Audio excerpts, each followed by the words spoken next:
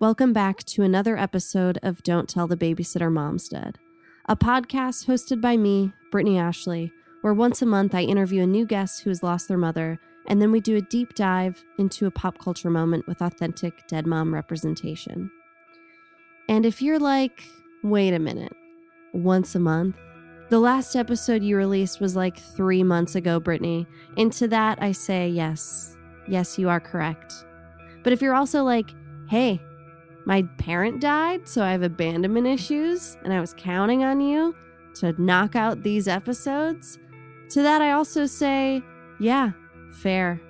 Within that brief hiatus, I was able to do a lot of necessary mental health work. I went to my first ever adult grief group. I went to an extremely strange mindful self-compassion workshop that I would only ever recommend to you if you want to take MDMA beforehand.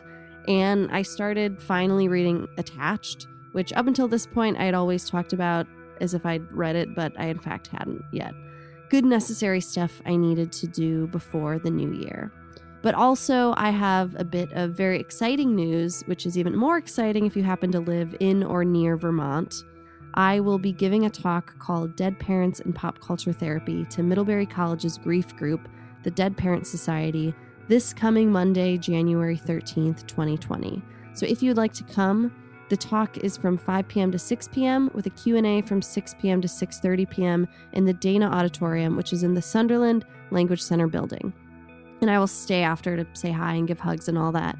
I'm going to try and find a way to record it and put it on my Patreon for my Patreon supporters, but that is only if I don't get completely taken away by the pressure of performing and I don't end up doing it. We'll see. It'll be a mystery to us all. But on to this episode. This month I interviewed Chelsea Quinn. By day, she's an event producer at a nonprofit, and by night, she's a producer of live stand-up comedy shows. Regardless of time of day, she is an incredibly warm and delightful human being.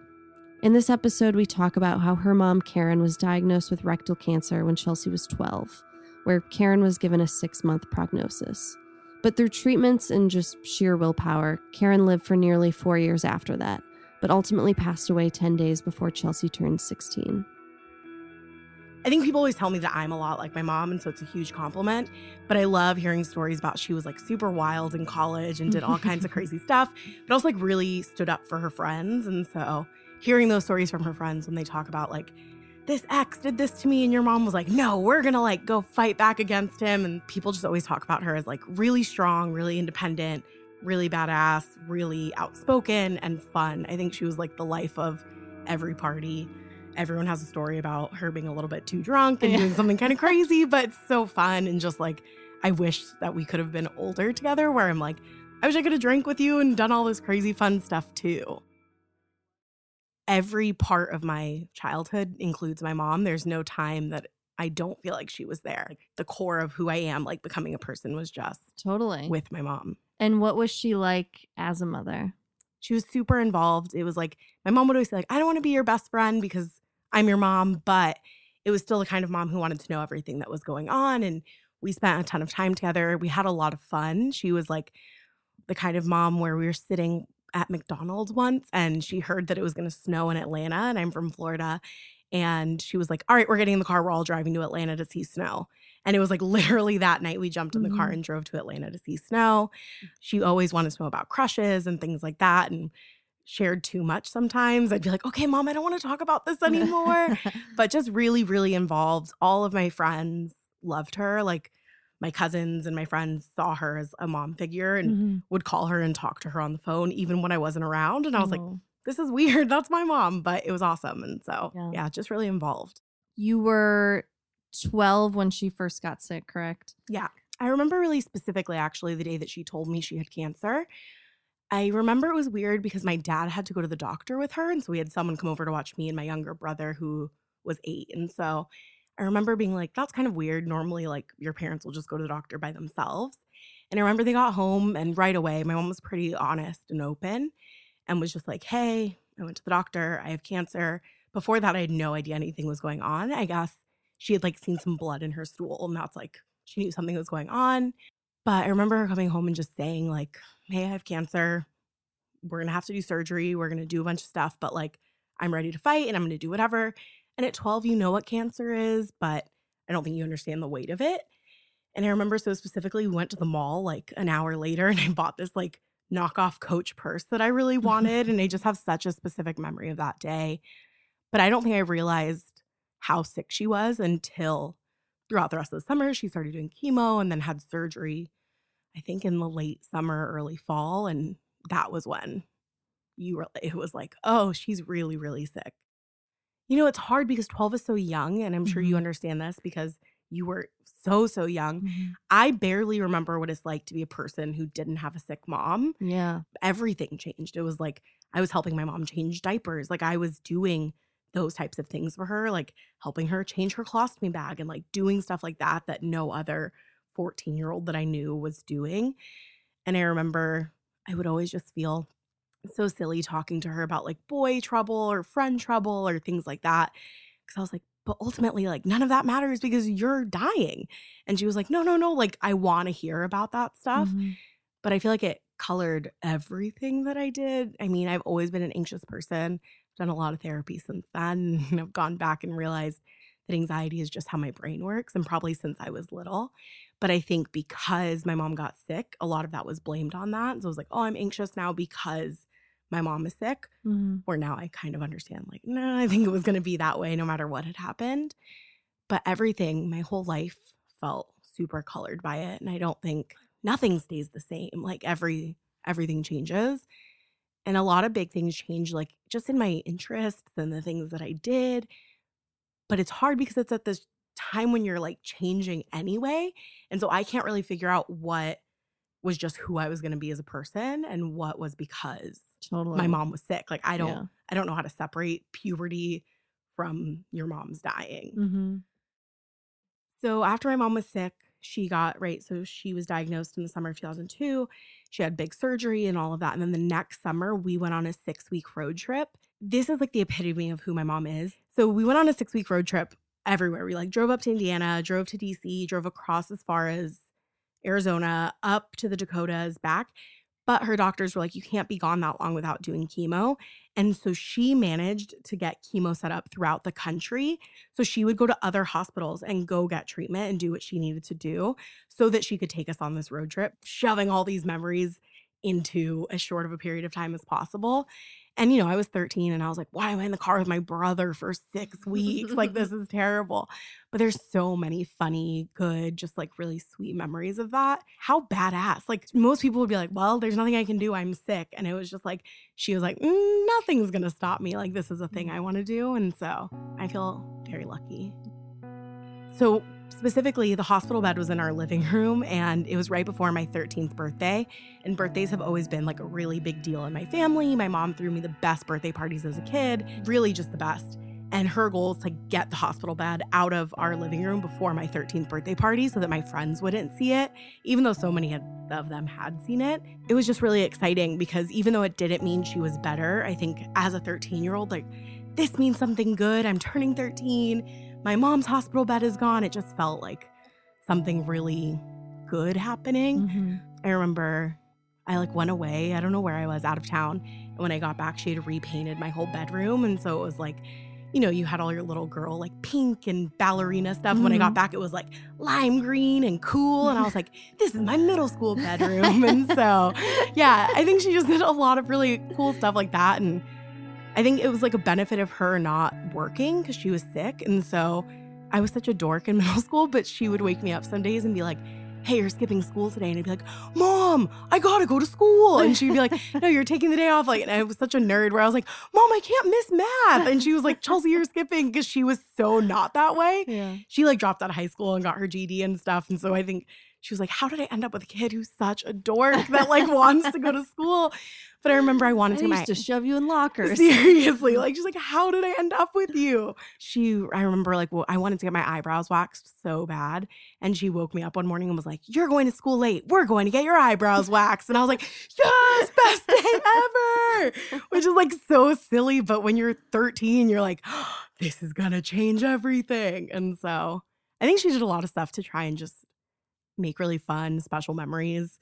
She like rented a convertible one weekend just because. Mhm. Like didn't do anything in it. We just drove around. We have like really funny pictures of her in it. But she was just like, I've never driven a convertible before. I'm going to die soon. I need to get Aw. one. And so Yeah. she just did a lot of stuff like that.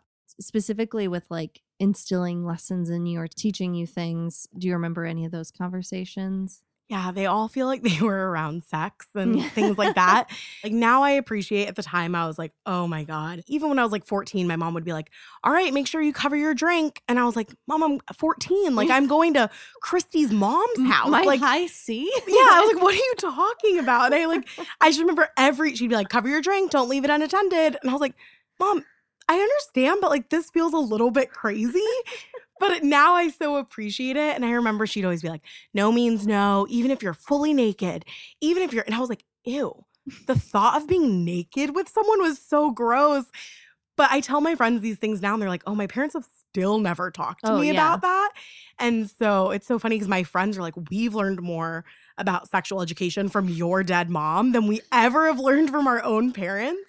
And so I think she was just really trying to get them all in. I think she knew it would be really hard for my dad to have those conversations with me. He did his best, but I think she was really just like, let me get all of these in. And all of the things I know about like dating and life and sex and all these things come from my mom, which is so wild when you're like, my mom died before I even kissed a boy, but somehow she like got all of this in my head before she was gone. I have a cousin who lost her virginity while my mom was still alive, and she called my mom the next day to be like, Aunt Karen, I lost my virginity last night. And I remember thinking like, man, I wish I could call. Like when I lost my virginity, I was like, I don't have anyone that I can call.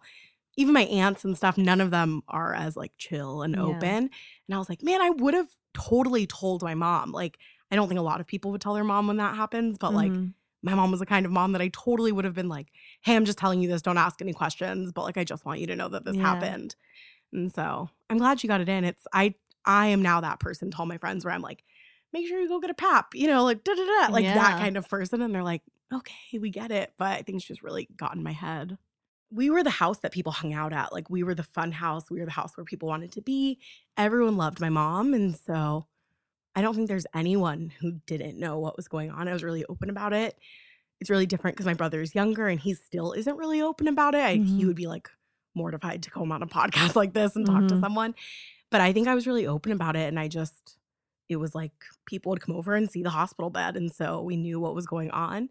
I think it's like so funny you think back to being 12. She had rectal cancer. And so I think I felt embarrassed that it was that. Like, you have to talk about your mom's butt. Like that felt really embarrassing. And she had to get a colostomy. And it was like, I didn't want my friends to know that she had a colostomy. Like it was okay that they knew she had cancer. It was okay that they knew she was sick. But for some reason, them knowing she had a colostomy felt like really, really embarrassing to me. But everyone knew. Did your house continue to be the fun house or did that start to fade away? No, it still was. My mom like loved it. She would be on the couch, like, not feeling well or whatever. And my friends would just come and we'd all sit with her in the living room. One of my best friends, we were just becoming friends at this time. And my mom would be like, Brianna, come sing for me and like make her sing in the living room for her. Did you feel any distance between you and other kids because now you had this like large responsibility and you had to have this perspective that not a lot of teenagers have? Yeah, I felt like nobody understood. I didn't know anyone who understood. My mom got sick. My mom and dad had some like big marital stuff going on. Me and my dad were in a terrible car accident where he was hospitalized and had a broken hip. And like he was hospitalized for months and had to have a ton of surgery. So a lot of things happened in this like 4-year window. And I think I just felt like I had this gray cloud and I was like, oh, I'm the friend who always has something bad happening.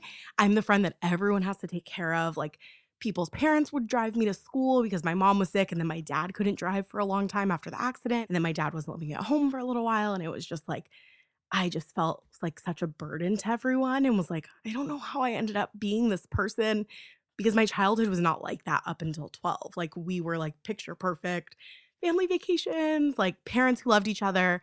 And then it was like, oh God, there's so many things happening.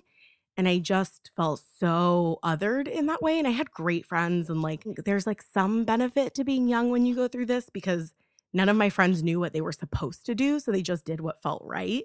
Where I think adults are so like, what am I supposed to do? Is this weird? And they overthink it. And so I had great friends. Kids are much more unfiltered. Yeah, they just are like, oh, my friend's sad. I'm going to be there. Like, Mm-hmm. I'm not scared to go hang out at Chelsea's house because they don't understand like mortality yet, where adults are like, being around a sick person feels like then I'm going to die, which is, you know, just how our brains work. But yeah, I felt super just like the person who always had something going on. And every song that people loved, like, you know, these like sad heartbreak songs, I always listened to them through this filter of like it being about your mom dying. Mm-hmm. There are songs now that I'll hear and I'm like, oh, this is about like having a crush on a boy and then he's gone.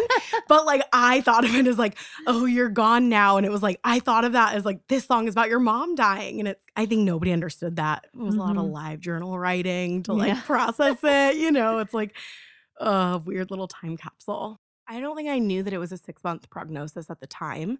I think that's something I learned later. Mm-hmm. But I just remember it was like every chemo felt like this, okay, this is the one. If she doesn't get better after this, then that's the end of it. But she was super determined to be alive to see me and my brother both graduate from high school, which didn't happen. But that was her goal. And so she would do every radiation, every chemo. They'd be like, this has 1% chance of working. She's like, all right, let's try it. You know, just anything. But I don't think, I didn't know 6 months. I do just remember feeling like, is it today? Like all the time I just kept feeling like, do I get another 6 months? Do I get another year? And then when she ended up, when it got to the end, it was really rushed. So basically she got put on hospice. We were told she had 6 months from when she got put into hospice. And within that week, it went from like 6 months to a month to probably this week to like, it's going to happen today. Mm-hmm. And I think that was the hardest time because I felt like I was promised, okay, you have 6 months. And I was like, all right. I mean, I was 15, but it was like, I can deal with that. I'll handle it. I have things I want to say to her and okay, we can do what we want to do.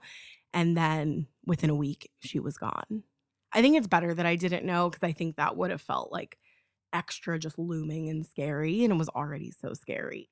I already put a lot of pressure on myself. And I imagine if it was like 6 months, then it would have been like, have to do all these things in the next 6 months. And you just can't do it. It just doesn't work. I think my mom didn't want to mislead me. I think she constantly was like, I'm going to do everything I can. I'm going to try everything, but like I might die.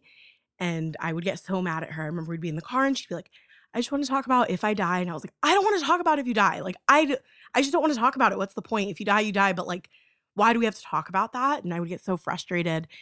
But I don't think there was ever a time where I was so certain that my mom wouldn't die. I think she was really sick. The surgery was really serious. And she was in a hospital bed for like 6 months in our house.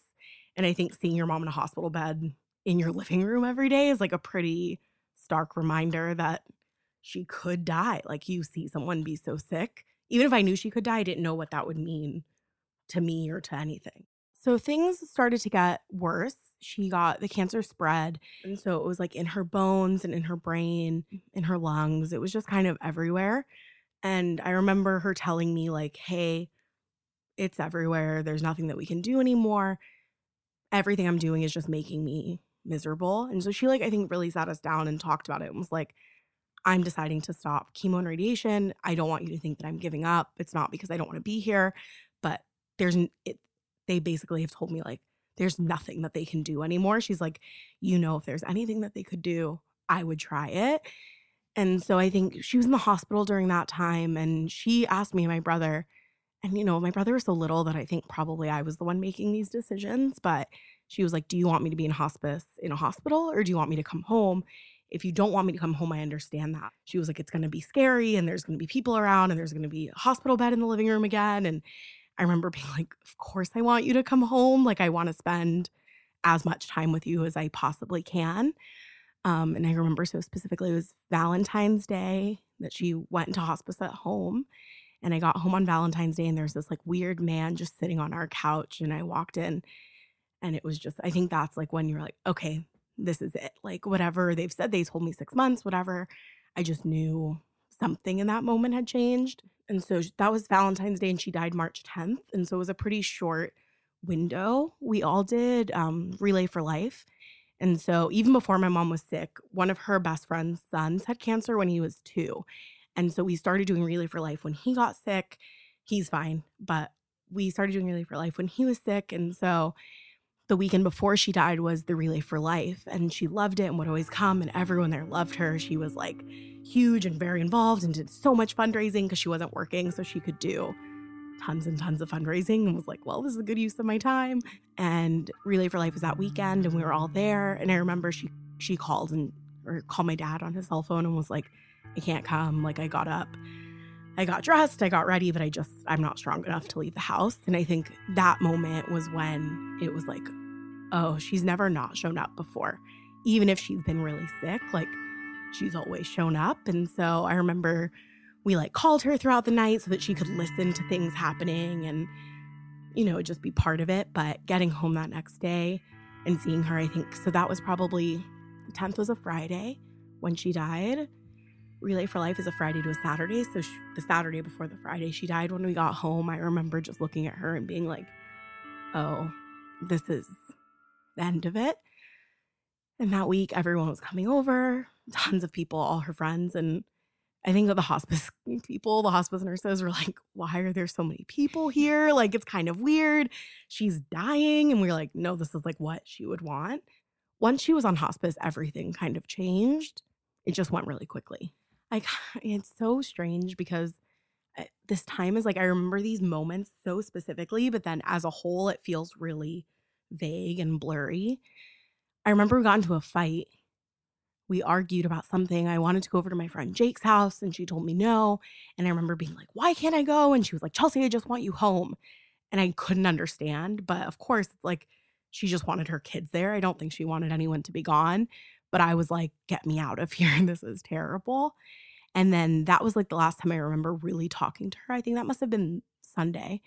And then that week she stopped talking. And so she just completely stopped talking. I remember my friend Carlos came over, and he had brought her like a get well soon balloon, which is silly, but he was 16 and it had a race car on it. And she was just laying there, not talking. And we'd all just sit around, and like, we knew she could hear us, so we would just talk. And then all of a sudden she was just like, don't drive too fast. And we were like, what are you talking about? But I think it was like she saw the race car and she was just like, don't drive too fast. And so there's just these little moments. The morning she died, it was a Friday. So she died that afternoon or that evening, I guess. But that morning I went to school, and when I walked in to say goodbye to her in the morning, the nurse was like, she won't take her pills. And so I remember I went over and was like, hey, Mom, like, you got to take these, and like open her mouth and put them in, and was like, hey, I love you. I'm sorry I have to do this, but I love you. And she said, I love you back, which I feel really, really, really lucky that I got, because I don't think a lot of people got it from her. And so I'm really glad I did. My cousin came over that afternoon, and, before people die, they have like this burst of energy, usually a few hours before.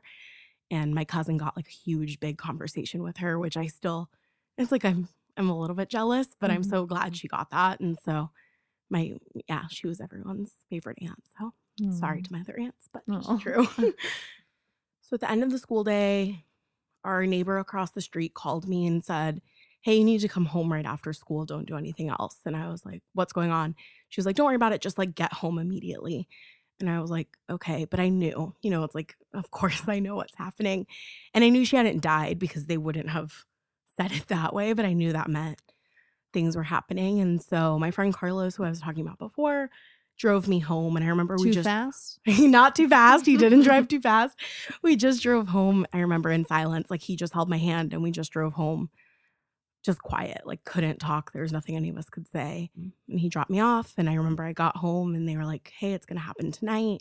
This is the last few hours. And the house was filled with like all of her best friends. And so many people were just there. I remember somebody had ordered a bunch of pizzas. So there's just like pizza everywhere. And I was like, this is so strange. Like my mom is about to die, and there's just a bunch of people eating pizza in my house. Like it just felt so weird. And I remember my dad was like, do you want to call any of your friends to come over? And I was like, no, like I just want to be by myself. But I was so worried that my brother wasn't going to get home in time because I was in high school and he was in middle school. So he got home later. And I just remember being like, somebody should go pick Kevin up. And my dad was like, we don't have to. Like he'll get here. She has a few more hours. And I was like, nobody knows that. Like, please go pick Kevin up. And they didn't, but they were right. They knew. And so, yeah, we all just sat around. I remember I like painted her toenails.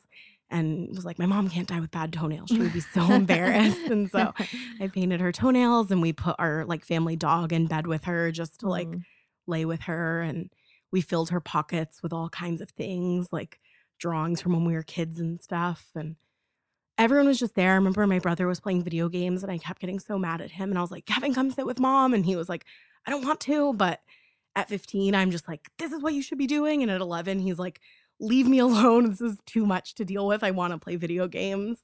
Basically, hospice was like, hey, this is about to happen. And so we cleared everyone out of the room except like me, my dad, my brother, and my grandma, my mom's mom. They were, it's so weird. The hospice is like, tell your mom it's okay that she's dying. And I was like, I don't want to tell my mom it's okay that she's dying. And they were like, you have to tell her, like, you need to give her peace as she goes. And so we all just stood around and were like, it's okay, mom. Like, we get it. We love you. Just so weird to think about. And I wish I hadn't. Part of me wishes I hadn't said it. Not because I wanted her to think I was angry, but like, it wasn't okay. And I don't love that the last thing my mom heard me say to her was like, hey, it's okay that you're going to die. And I just think it's really weird that hospice nurses tell you that. I wish I had said no. Like, I wish I'd been like, this is insane. Like, why are you telling me? Weird tactic. Yeah. I get it. Like, you're trying, but like, it's not my job in this moment to guide her into death. Like, I'm 15. Like, I have no mom now.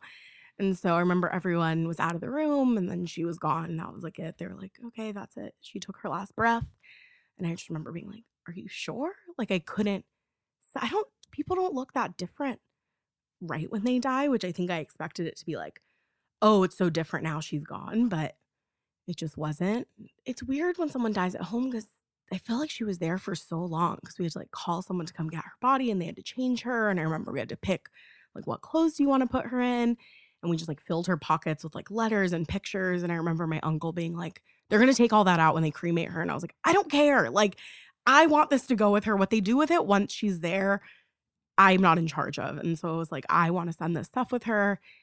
And because her and my dad had been having issues, she was wearing a ring with mine and my brother's birthstones instead. And I remember someone was like, you should really take that ring off. And I was like, absolutely not. Like, I want that to go with her. I don't care. Somebody who's cremating her is going to steal it. They have to deal with that in their own conscience and like their own life. But for me, I was like, I need to know that that went with her. And then we all just sat around and people were just still there. And I just remember being like, why are there so many people in my house? But it was like because everyone loved her so much and no one wanted to leave. Like, no one is ready to go. Yeah. I'm glad she was at home, but it was also just your house feels like just haunted. I mean, we moved here for them. And now they're going to miss the baby's first 2 years. It just really takes selfishness to a whole new level. It's not like your parents are doing anything. My parents are dead, Bert. Away We Go, starring Maya Rudolph and John Krasinski, was released in 2009. The film was written by Vendela Vida and Dave Eggers and directed by Sam Mendes. The story follows a couple, Verona and Bert, expecting their first child.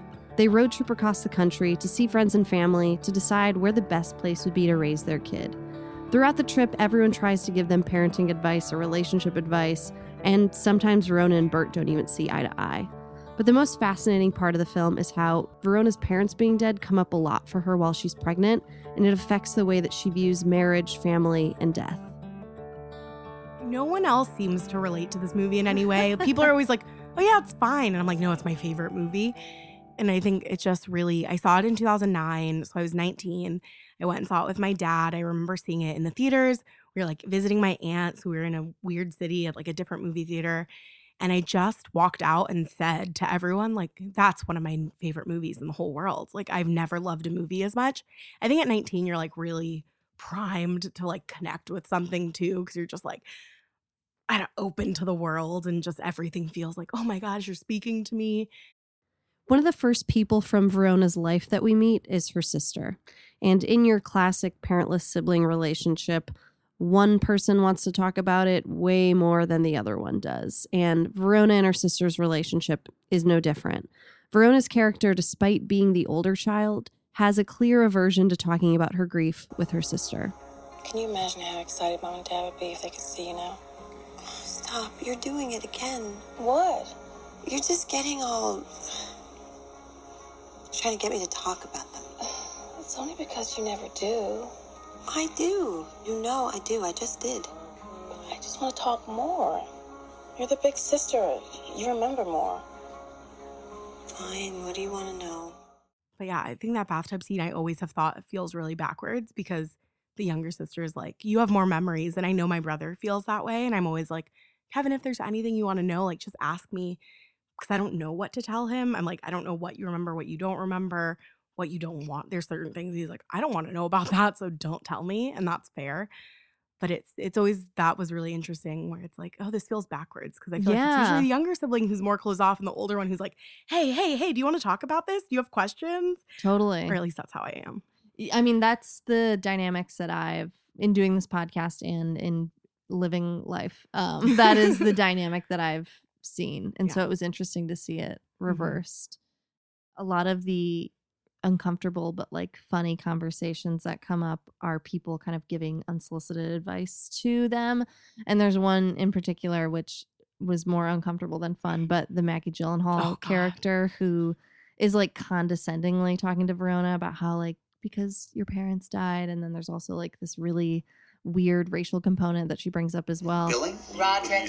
Taxing? Talk about Roderick, it's so easy to forget how great the economic divide is these days. These guys have nothing.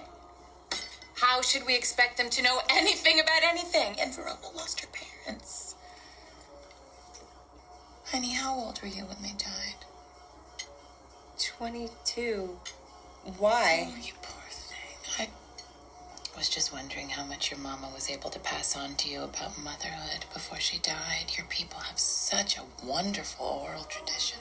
Okay, that's it. I think for me, I've like built walls where I'm like, I don't need advice from anyone because the person I want advice from is gone. And I feel like that's how I see it with Maya Rudolph's character, is that she's like, none of you know what's best for me. Everyone's crazy. And like, if my parents aren't here to give me this advice, then I'm just going to figure it out on my own.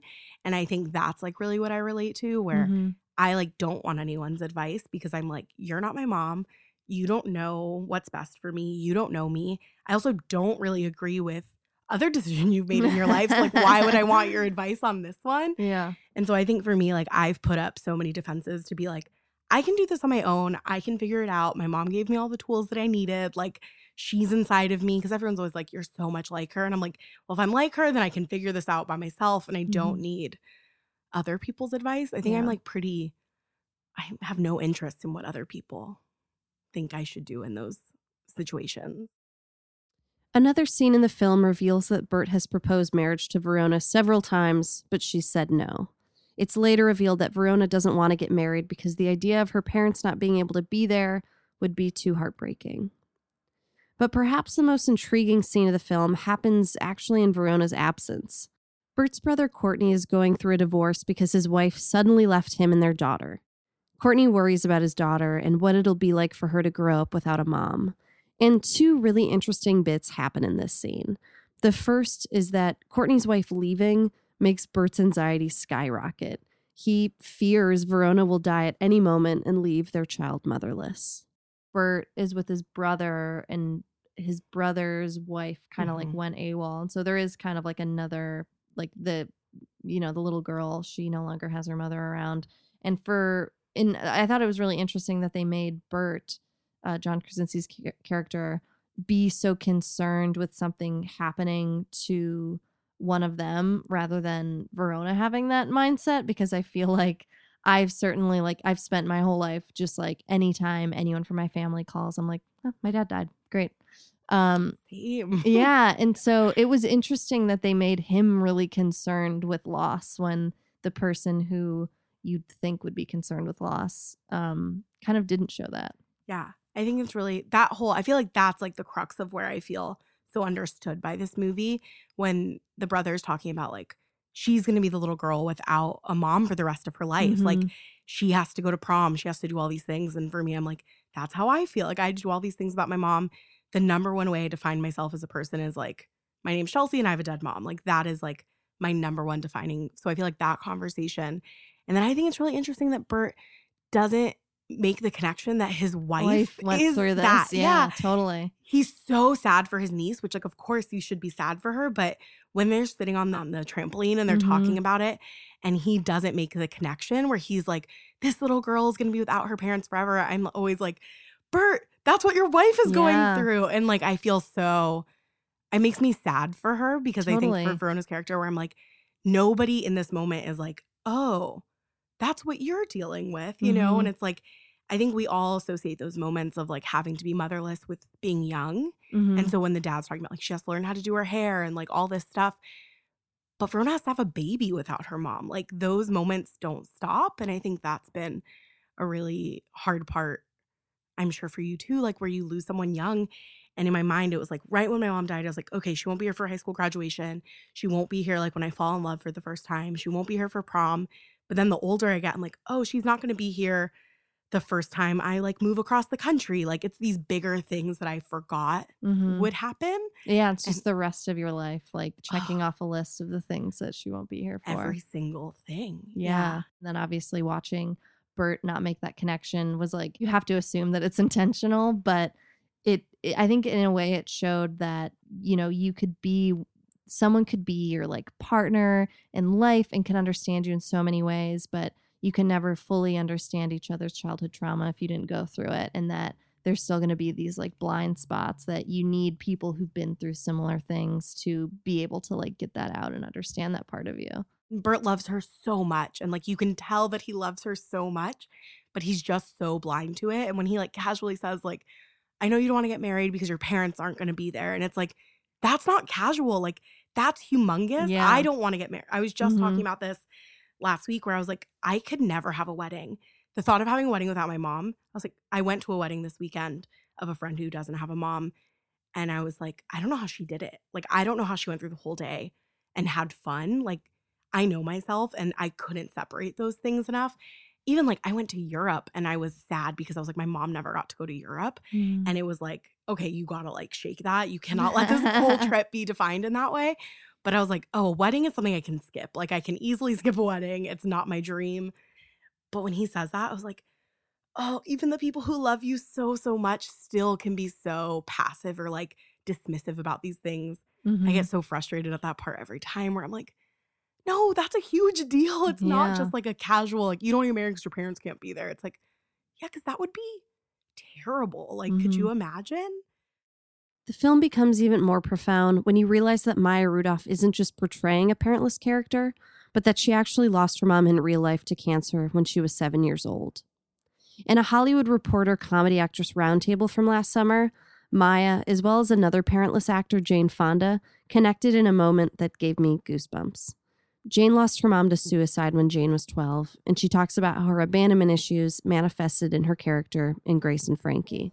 Took me a season to come to care for my character, Grace. I had to go back into therapy and start Prozac. Wait, why? Oh, that's where the vaginal dryness is coming from. Thank you, doctor. Well, actually, it took me a long time to figure it out because I had a nervous breakdown during the first season, and I discovered it's because the very first episode, our husbands tell us that they're going to leave us after 40 years and marry each other.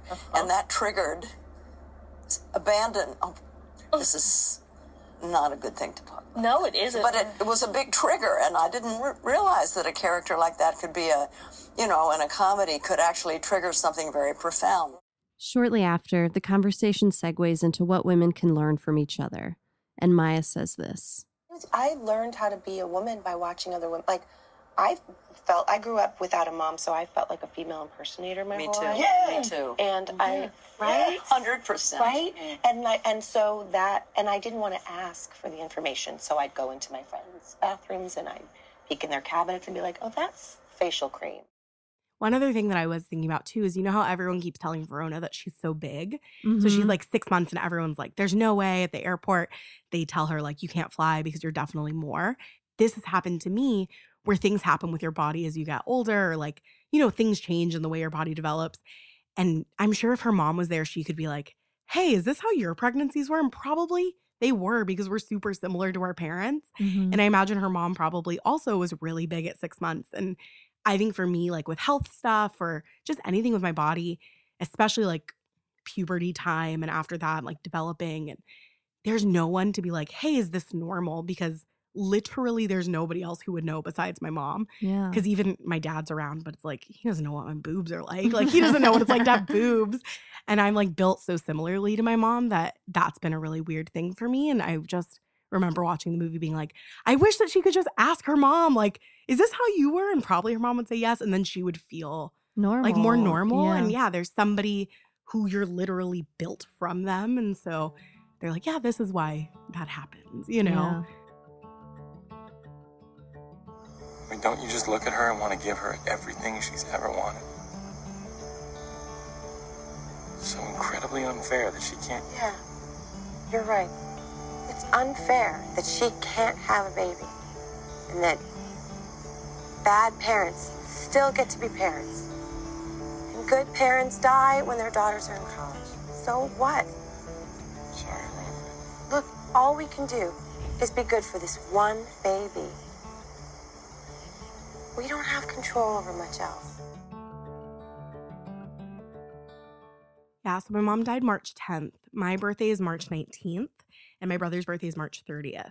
So she died like right before both of our birthdays, and my dad had to plan her funeral between our two birthdays because he was like, I don't want it to be too close to either of your birthdays because I don't want to ruin your birthdays for you forever.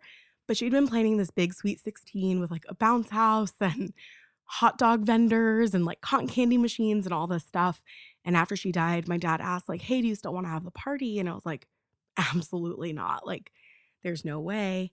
But we kept trying to cancel all the vendors so that like an accidental bounce house doesn't show up like while we're planning a funeral, because that would just be the worst. And I think it'd because be a really weird funeral. Can you imagine? Like this hot dog vendor rolls up and he's like, why is everyone crying? But we were like going through her notes and stuff that she had. But I think because she was so sick and chemo brain and all this stuff, she had booked like 3 cotton candy machines and like 4 bounce houses because I think she kept forgetting what she had been booking. And so it was pretty funny to have to like cancel all this stuff after. And so it just felt, even though it was really sad and having to cancel your Sweet 16 because your mom died is just like really heartbreaking. It was really funny to be like, oh my God, like what kind of crazy party were we going to end up having? All of a sudden there's like 4 bounce houses in my small front yard. There's like a lot of things like that where it was really sad, but also I feel like this weird little funny thing would happen. And it was like, it felt like a little piece of her being like, hey, like still laugh because this is, you know. It's a bittersweet 16. Yes, it was. My friends threw me a surprise party instead. And it was really weird because I remember being like, I want to have fun, but this is so weird. But I know you guys have the best intentions. Yeah. And yeah. So I had really, really good friends, which I feel super, super lucky for. The day after my mom died, actually, I just woke up in the morning and all of my friends were there. And I have no idea like how they got there or who organized it or what. But we literally just sat and like took over the living room and just sat there. And so luckily I had that group of friends through still to now. It's like those are the people I see when I go home. But high school was weird. I got a boyfriend really soon after my mom died, which was also really weird. Was it Carlos? No, Carlos was rooting for you. He's too. my gay friend. Oh. I love him so much. Yeah, he and I are still friends. He lives in Portland. He's wonderful, but that, you know what? His family was also rooting for that because they were like, please don't be gay. Fall in love with Chelsea. But no, I started dating this guy right after, which I think, you know, it's like normal, right? I was 16 and I was like, ooh, a boyfriend. He became so important and he carried so much for me where all my happiness, I think, was really wrapped up in this relationship in an unhealthy way. Not that, I mean, he wasn't abusive or anything, but it was just like, I should not have dated this guy for 3.5 years and from high school. But I did, I think, because I just hid so much of like, my mom died and he and I started dating 2 weeks later. Yeah, and you had to like transfer somewhere. Because of where, I couldn't feel all those feelings. But high school was hard. I think everyone expected me to have it together. I'm a person who like pretty much has things together all the time. My grades didn't get bad or anything. And I just was fine. You know, it was like everyone was kind of like, well, Chelsea seems fine, so we'll just let her be fine. And I think back and I'm like, why did no adult say like, hey, you should be in therapy? Or like, hey, even if you seem okay, there's other stuff going on. And so I think for me, that's always like high school is just a weird time to think back on. I was also pretty upset with my dad about some stuff. And so there was a lot of like being like, nobody's here to give me rules. I'm going to do whatever I want. But I wasn't a bad kid. So it was like luckily fine. Yeah. Like I still graduated and got like a scholarship to college and all this stuff. But I think I was just really sad. And I think I was just really sad and felt like I had nowhere to put it. And luckily I had really good friends and I had this boyfriend, and I was just really sad. I didn't cry for 6 months after my mom died. I cried at her funeral, and then I didn't cry literally for 6 months. And the first time I cried was like a fight with that boyfriend. And I remember being like, oh, even in that moment as a 16-year-old, I was like, oh, this is bad. Like something bad is happening here, but you're 16, so you're like, okay, I'll just keep doing it. It's fine. What aspect or part of your life do you believe that the experience of losing your mom affected the most? I truly don't know how to separate anything. Maybe my relationships with my like immediate family, like my dad and I are really close now despite having issues previously. And like, I love him so much. And my brother and I are super, super close. My mom's mom and I were really, really close. She died in 2010.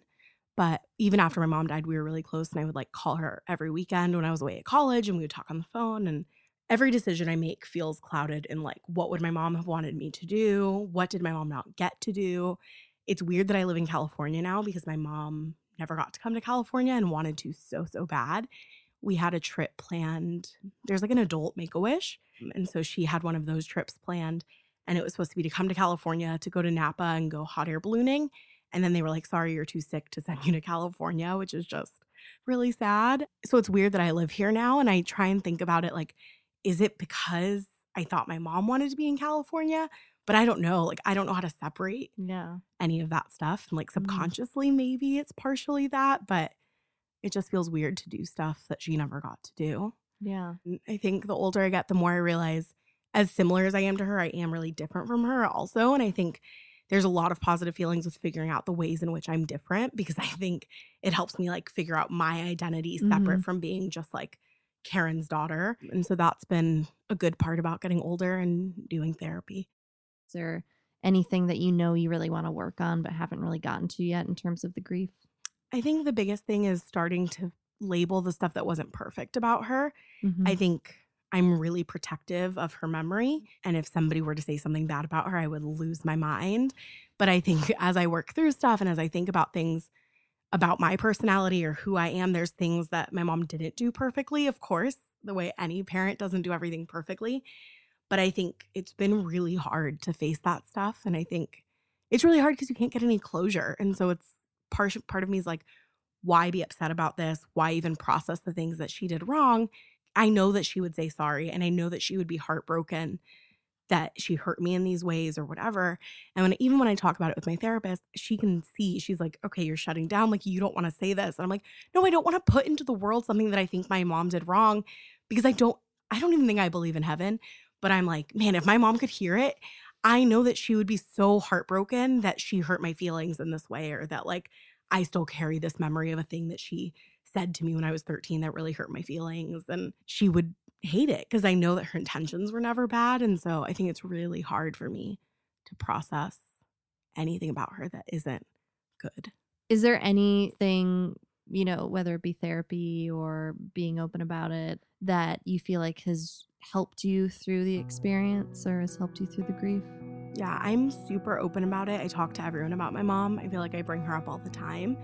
And I think there was a long time where I was scared that people who didn't know her wouldn't understand who she was. And so it felt really scary to make new friends, or it felt really scary to like distance from old friends, which is just what happens. The friends you have when you're 12 are not going to be the friends you have forever. But I think... Sorry, Heidi. Yeah, I think the friends that I have now have gotten really good at like bringing my mom up. One of my best friends who I've made in California, we'll just randomly be talking about stuff and she's like, yeah, cheers to Karen. And like, we'll bring my mom up by name, and we'll now tell stories that I've told like to her friends, where she's like, oh, I told this story about your mom the other day because it's so funny. And I was like, you're bringing up, like, it's so cool that someone who never knew her is bringing up my mom. Yeah. So I think being open about her, a lot of times it's interesting because I feel like my own family and my friends from back then don't talk about her nearly as much as the friends who didn't even know her. I have a coworker who has 2 kids, and I'll always say like, oh, this is what my mom did or whatever. I'll bring it up, and she's like, can you write me a Karen Quinn parenting book? Like, I want all of her tips. Like, I want to know all the things she did. It was like when me and my brother, one example would be like, when me and my brother were little and we would fight, she would be like, you have to hug. And so she would literally make us sit and hug. Or if my brother would hit me, my mom would be like, Kevin, do you want Chelsea to think it's okay for men to hit her? Which is like so insane, but it's so funny. And so stuff like that where it's like, I think the friends out here weirdly know her better, bring her up more.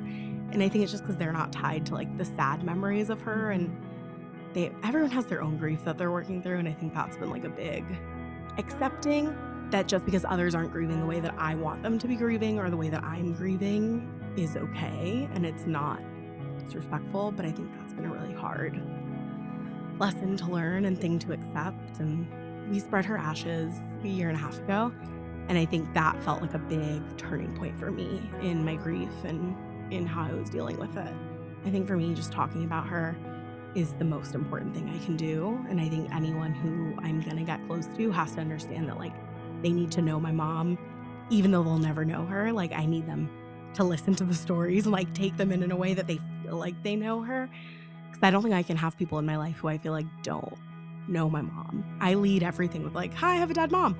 Like on first dates, I'm always like, my mom's dead. And I was like, maybe you don't need to bring that up right away, but I can't help it.